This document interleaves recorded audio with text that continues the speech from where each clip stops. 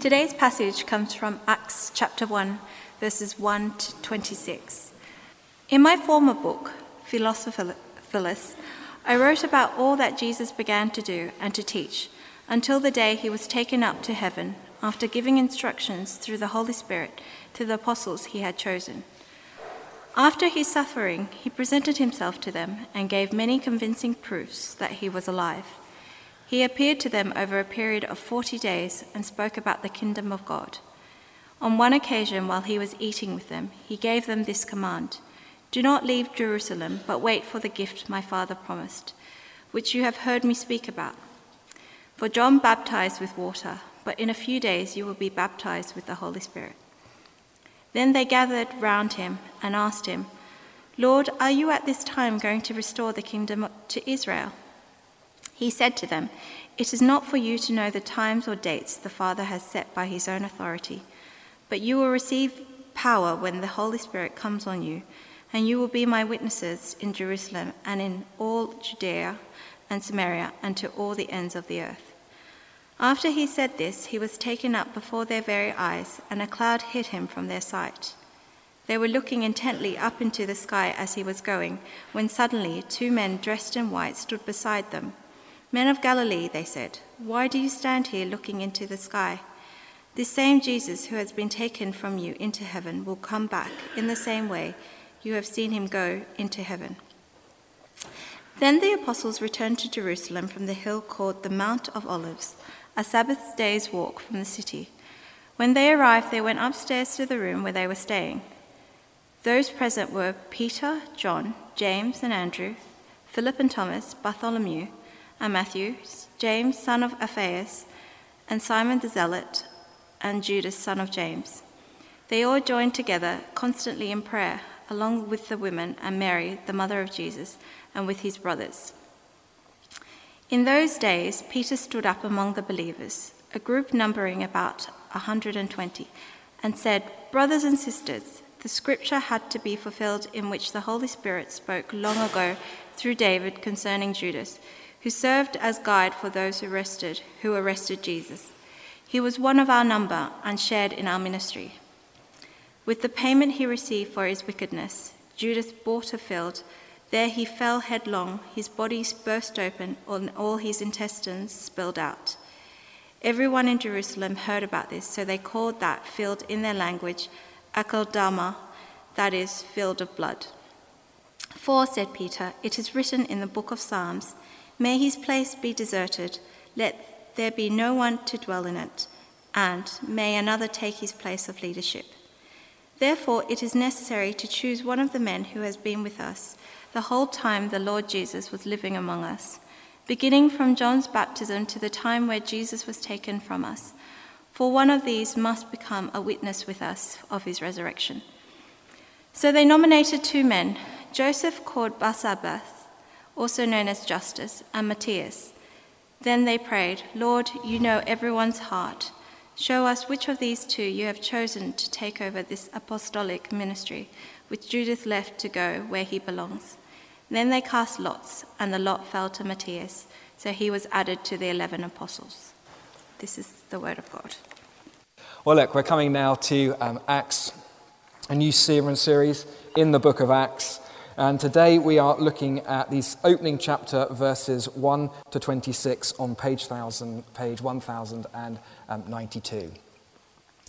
Now, Winston Churchill once said, "It is not enough to have lived, we need something to live for." It is not enough to have lived, we need something to live for. That is, each of us need a sense of purpose and a sense of mission to our lives. Elizabeth mentioned it in her prayers with all these murders going on in London. You may have read this week that the murder rate in London is now higher than the murder rate of that in New York. This rise in gun crime, this rise in knife crime, often involving teenagers as young as 13 getting caught up in gangs. When some of the teenagers were asked, why do you get caught up in these gangs, especially given the risks involved, especially the risk to your own life? One of the teenagers said, well, at least it gives me something to live for. I was reading an article from last month about how 6 out of 10 millennials, people in the age 20 to 30, 25 to 35, are now describing having what they call a quarter-life crisis. Apparently this is like a midlife crisis, but it is now happening earlier on in your 20s and 30s. Dr. Oliver Robinson, a researcher in this, describes how this existential crisis is coming from financial, career, and personal pressures, as more and more people earlier on in life are being forced to ask the question, is this all there is? Why am I doing this? What am I here for? It is not enough to have lived. We need something to live for. And it could be you're asking that question today, whether you call yourself a Christian or not, whether you're a member of this church or not. What am I here for? What does God want me here for? Am I in the right job? Should I marry that person? Should we have children? What do I do in retirement? We all need something to live for, but what should that for be? And as we come to the book of Acts today, we come to the greatest mission of all, God's mission for the church. The greatest mission project any human being can ever be involved in. And for us to grasp this and to be involved in this is something to live for, this is something to die for. This will keep all sort of existential crises far at bay. 3 key truths for us to see about mission in this opening chapter. The privilege of it, the power for it, the protection over it. And you'll see the points coming up on the screen. First, the privilege of God's mission. Glance down with me at verse 1. In my former book, Theophilus, I wrote about all that Jesus began to do and to teach until the day he was taken up to heaven after giving instructions through the Holy Spirit to the apostles he had chosen. So here is the author Luke introducing his second book to this man called Theophilus. His first book, his former book, is the Gospel of Luke, Luke's Gospel. But notice how Luke describes his Gospel here in verse 1. I wrote about all that Jesus began to do. Now, I'm not sure about you, but when I read through Luke's Gospel, I'm astonished at how much Jesus did do. He lived a perfect life. He died a sacrificial death. He rose from the dead. Sin paid for. Death defeated. Salvation on offer for the whole world. Luke says this is just the beginning.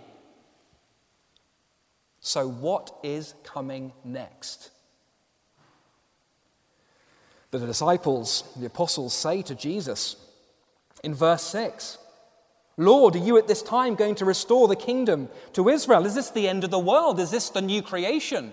Is this glory restored to Israel finally? To which Jesus says, no, verse 7. It is not for you to know the times or dates the Father has set by his own authority, but you will receive power when the Holy Spirit comes on you, and you will be my witnesses in Jerusalem and in all Judea and Samaria and to the ends of the earth. In other words, this next act involves you. You are to be my witnesses. You are to spread the good news about me. You are to take the message of me and my salvation to the ends of the earth. It is over to you now. And with that, verse 9, Jesus was taken up into heaven before their very eyes, and the apostles are probably feeling a little bit shell-shocked by all this, and they're left staring intently up into the sky, and then these 2 men dressed in white say to them, why do you stand here looking into the sky? This same Jesus who was taken from you into heaven will come back in the same way you've seen him go. In the meantime, you have a job to do. This special responsibility of spreading the good news about Jesus. The privilege of mission. I don't know if you've ever had someone ask you to be a best man at their wedding, a bridesmaid, ask you to say a few words about them at a birthday, at a special event, and you're like, oh my goodness, thank you very much. I wasn't expecting that, but what an honor, what a privilege. Yeah, no, of course I will. Do you see what God is asking here of every Christian believer? To say some words about him. To tell others about him, his love, his forgiveness, his transforming power in your life, in this world. I mean, we see the honor, we see the privilege when other people ask us. Do we see the privilege and honor when God asks us? Because that is what he is doing here. Now, some of us will be well aware that evangelism, mission is part and parcel of the Christian life. That's just something, we have to do. Please do not miss the honor of it and the privilege of it. Think of everything Jesus began to do in Luke's gospel. And this is the next part, the next act, that he would include us in his great salvation plan. Do you see the privilege of mission, the honor? But you say, these are the apostles Jesus is speaking to. These are the professionals, these are the church leaders, not us. Well, look, you're right that Jesus is speaking first and foremost to the apostles here. And yes, they did have a unique role in witnessing to Jesus. They were with Jesus physically from the beginning. They saw Jesus risen from the dead. But clearly the church understood Jesus to be talking to every Christian believer here. Because later on in chapter 8 of Acts, you don't need to turn there now, a great persecution happens, a great scattering of the church happens, except for the apostles. They stay in Jerusalem, but there's this great scattering across Judea and Samaria. And in chapter 8, verse 4, what are these ordinary believers doing? Those who had been scattered preached the word wherever they went. Witnessing is not just for the apostles, the professionals, the church leaders. Witnessing is for every Christian believer. Listen to these words from Kenneth Scott Latourette, noted historian about the spread of the gospel in the early church. The chief agents in the expansion of Christianity appear not to have been made by those who had it as a profession or a major part of their occupation, but men and women who earned their livelihood in some purely secular manner and spoke of their faith to those whom they met in a natural fashion. That is how the spread of the gospel in the early church happened. Ordinary men, ordinary women, sharing their faith in a natural fashion. It is not a professional thing. It is simply a Christian thing. Do you see the privilege of it? On your way to church, on your way to work, at gym, at the supermarket, with your neighbours, with your family, being a witness to Jesus Christ. This is something we can always be living for. Will you do so? That's the privilege of God's mission. Secondly, let's move on to the power for God's mission. Because at this point you might be thinking, okay, fine, I can see that God wants me to spread the good news about Jesus, and I see the privilege of it, but quite frankly, I'm pretty scared at the thought of it. Half the time I don't know what to say when I'm speaking to my friends and colleagues about Jesus, and in my experience, I'm not very good at it either. Well, look, if that is you, and I imagine it's all of us in some ways, we've all been thinking that at some point, just look at the promise Jesus gives his disciples in verse 8. But you will receive power when the Holy Spirit comes on you. Only then will you be my witnesses in Jerusalem and in all Judea and Samaria and to the ends of the earth. Do you see the order? Power first, then mission. In fact, back in verses 4 and 5, Jesus specifically tells his disciples to wait in Jerusalem before they go off on mission. Verse 4, do not leave Jerusalem, but wait for the gift my Father promised, which you've heard me speak about. For John baptized with water, but in a few days you will be baptized with the Holy Spirit. Wait for the Holy Spirit. You need the Holy Spirit. Then go out on mission. Jesus never sends his people out on mission without the power to accomplish that mission. And let me just give you a glimpse of some of the things this empowering Spirit can do. 3 verses from later on in Acts. Acts chapter 4, verse 31. After all the believers prayed, the place where they were meeting was shaken, and they were all filled with the Holy Spirit, and they spoke the word of God boldly. A boldness to speak of Jesus from the Spirit. Chapter 6, verse 10. But the people could not stand up against the wisdom the Spirit gave Stephen as he spoke. Chapter 11, verse 24. Barnabas was a good man, full of the Holy Spirit, and a great number of people were brought to the Lord.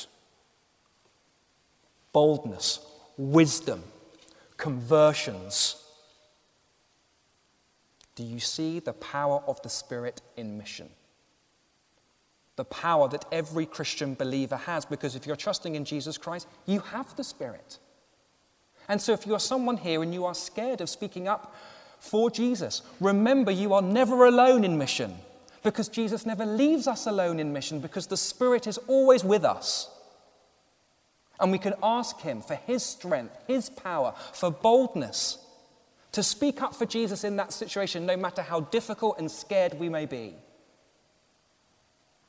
And if you are someone here who does think half the time you don't really know what you're saying, remember, again, you are not alone in mission. God's Spirit is with you.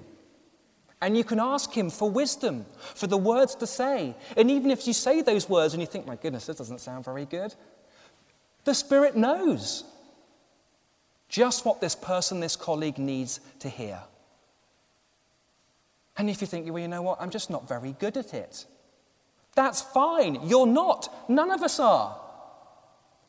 Without the Holy Spirit, no one would be converted. But you are not alone. The Spirit is with you.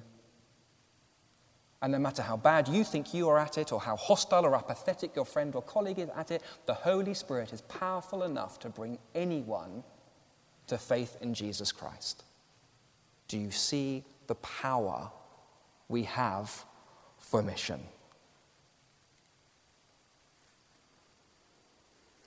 And if we do, well, let's depend on him in prayer. That is how to know that you've really got this and really understood it, our need for the Spirit in mission. On our knees, crying out, dependent on the Lord. As we might be thinking now of some of the people that God wants us to share Jesus with. It has always got to start with an absolute dependence on the Spirit in prayer. Lord, who is it that you want me to speak to? Asking the Spirit for an opportunity to speak of Jesus. Asking for the Spirit for boldness to take that opportunity. Asking for the Spirit's wisdom to know what to say. And asking for the Spirit to be work in that person's heart, drawing them to Jesus Christ. We need the Spirit to be at work. Otherwise, there'll be no results. As we come together, join together as one church family here, the 11 a.m. congregation here, the 4 p.m. moving over this afternoon, this vision that we feel the Lord has given us to be reaching out to Clerkenwell, to Old Street, in time to the ends of London. Well, if this vision is going to be realized, it has got to begin with a wholehearted, church-wide dependence on God in prayer. Can I ask, are you praying to the Lord for these things? Are you praying for the mission of the church? Are we depending on the Spirit's power? Because if we are not, then we will labour in vain. But if we do, well, you can just begin to imagine what might happen. The power for God's mission. The privilege of God's mission, the power for God's mission, thirdly and finally, the protection over God's mission. In verses 12 to 26, Luke slows the narrative right down. In these opening 11 verses, we have just seen some incredibly rich theological truths about what Jesus had begun to do, the empowering of the Spirit, the ascension of Jesus into heaven, the mission of the church, all in just 11 verses. Now, over 15 verses, Luke slows it all down, names the apostles one by one, describes in gory detail what happens to Judas with his body bursting open and his intestines spilling out, and the replacement of Judas by Matthias. And you might be thinking to yourself, well, why? Always a good question to ask when you come to a Bible passage. Why is the author doing this? Why spend so much time on this? Why not just jump straight from verse 11 to Pentecost in chapter 2? We need the Spirit. Give us the Spirit. And if you've got to mention Matthias, why not speak 2 verses? Why spend so many verses? Now, it seems that the commentators can't really agree on this, and I have to say that I have changed my mind on this several times on what's going on in verses 12 to 26, so who knows what I'm going to think about it tomorrow. But as I preach to you now, right today, what I think's going on is this is about the protection over God's mission. 2 main reasons why I think this. First, one of the big themes in the book of Acts as you read through it is how God's mission is unstoppable. Despite the sin of God's own people, Ananias and Sapphira in chapter 5, the reluctance of Peter in chapter 10, the sharp disagreement between Paul and Barnabas in chapter 15, God's mission carries on. Despite the great persecution upon the church, the stoning of Stephen in chapter 6, the scattering of the church, the imprisonment of the Apostle Paul in chapter 16, God's mission carries on. Despite natural disasters, shipwrecks, earthquakes, and the like, God's mission carries on. And even here, before the mission has started, even within Jesus' inner circle, the chosen 12 and this terrible betrayal of Judas, it is not the end. He is replaced by Matthias, the 12th apostle is complete, and God's mission carries on. It is protected. Second reason why I think it's about God's protection over his mission is because in the verses themselves, Luke places a particular emphasis on how this is a fulfillment of Scripture. So if you glance down to verse 16, he says, this is Peter speaking, standing up in front of all the believers, all 120, brothers and sisters, the Scripture had to be fulfilled, in which the Holy Spirit spoke long ago through David concerning Judas. And we see it also in verse 20, where Peter quotes from Scripture. It is written in the book of Psalms, may his place be deserted, let there be no one to dwell in it, and may another take his place of leadership. In other words, God has got this all covered. The Spirit said this would happen, predicted it would happen years ago. Nothing is outside God's control. Nothing will derail his mission.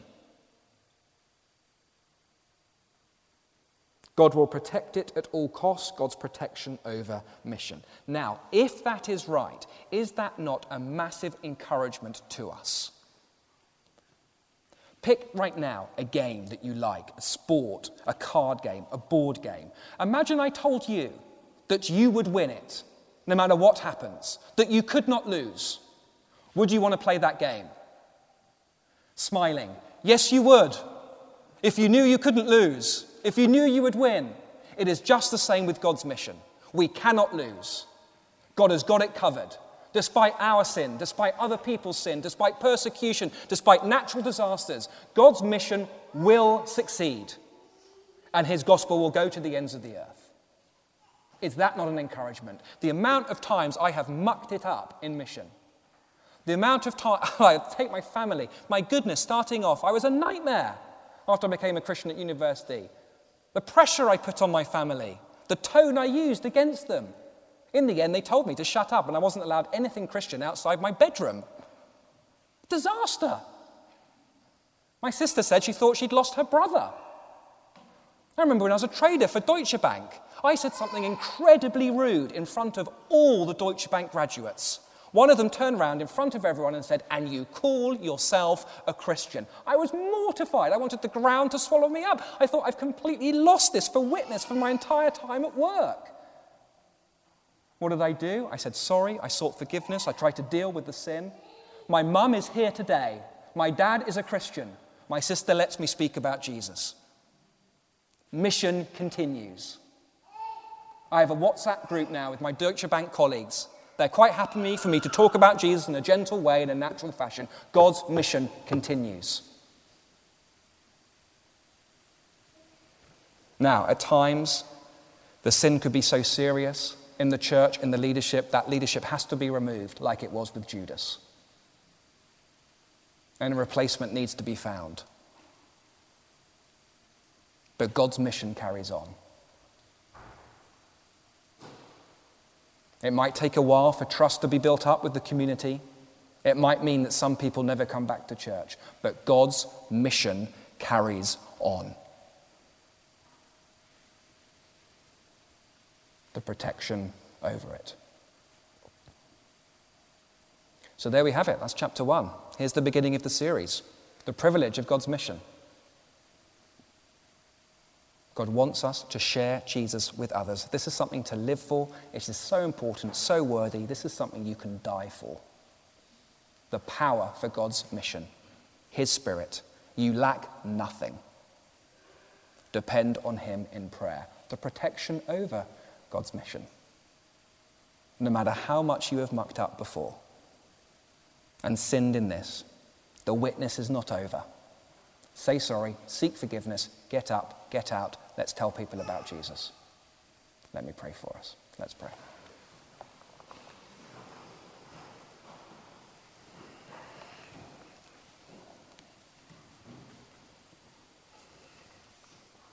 Father God, thank you so much indeed for this opening section of the book of Acts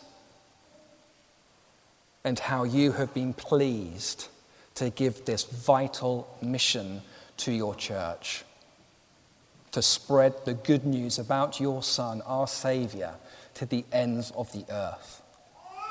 And thank you so much that you do not leave us on our own in this mission, but you give us the power of your Holy Spirit to be with us.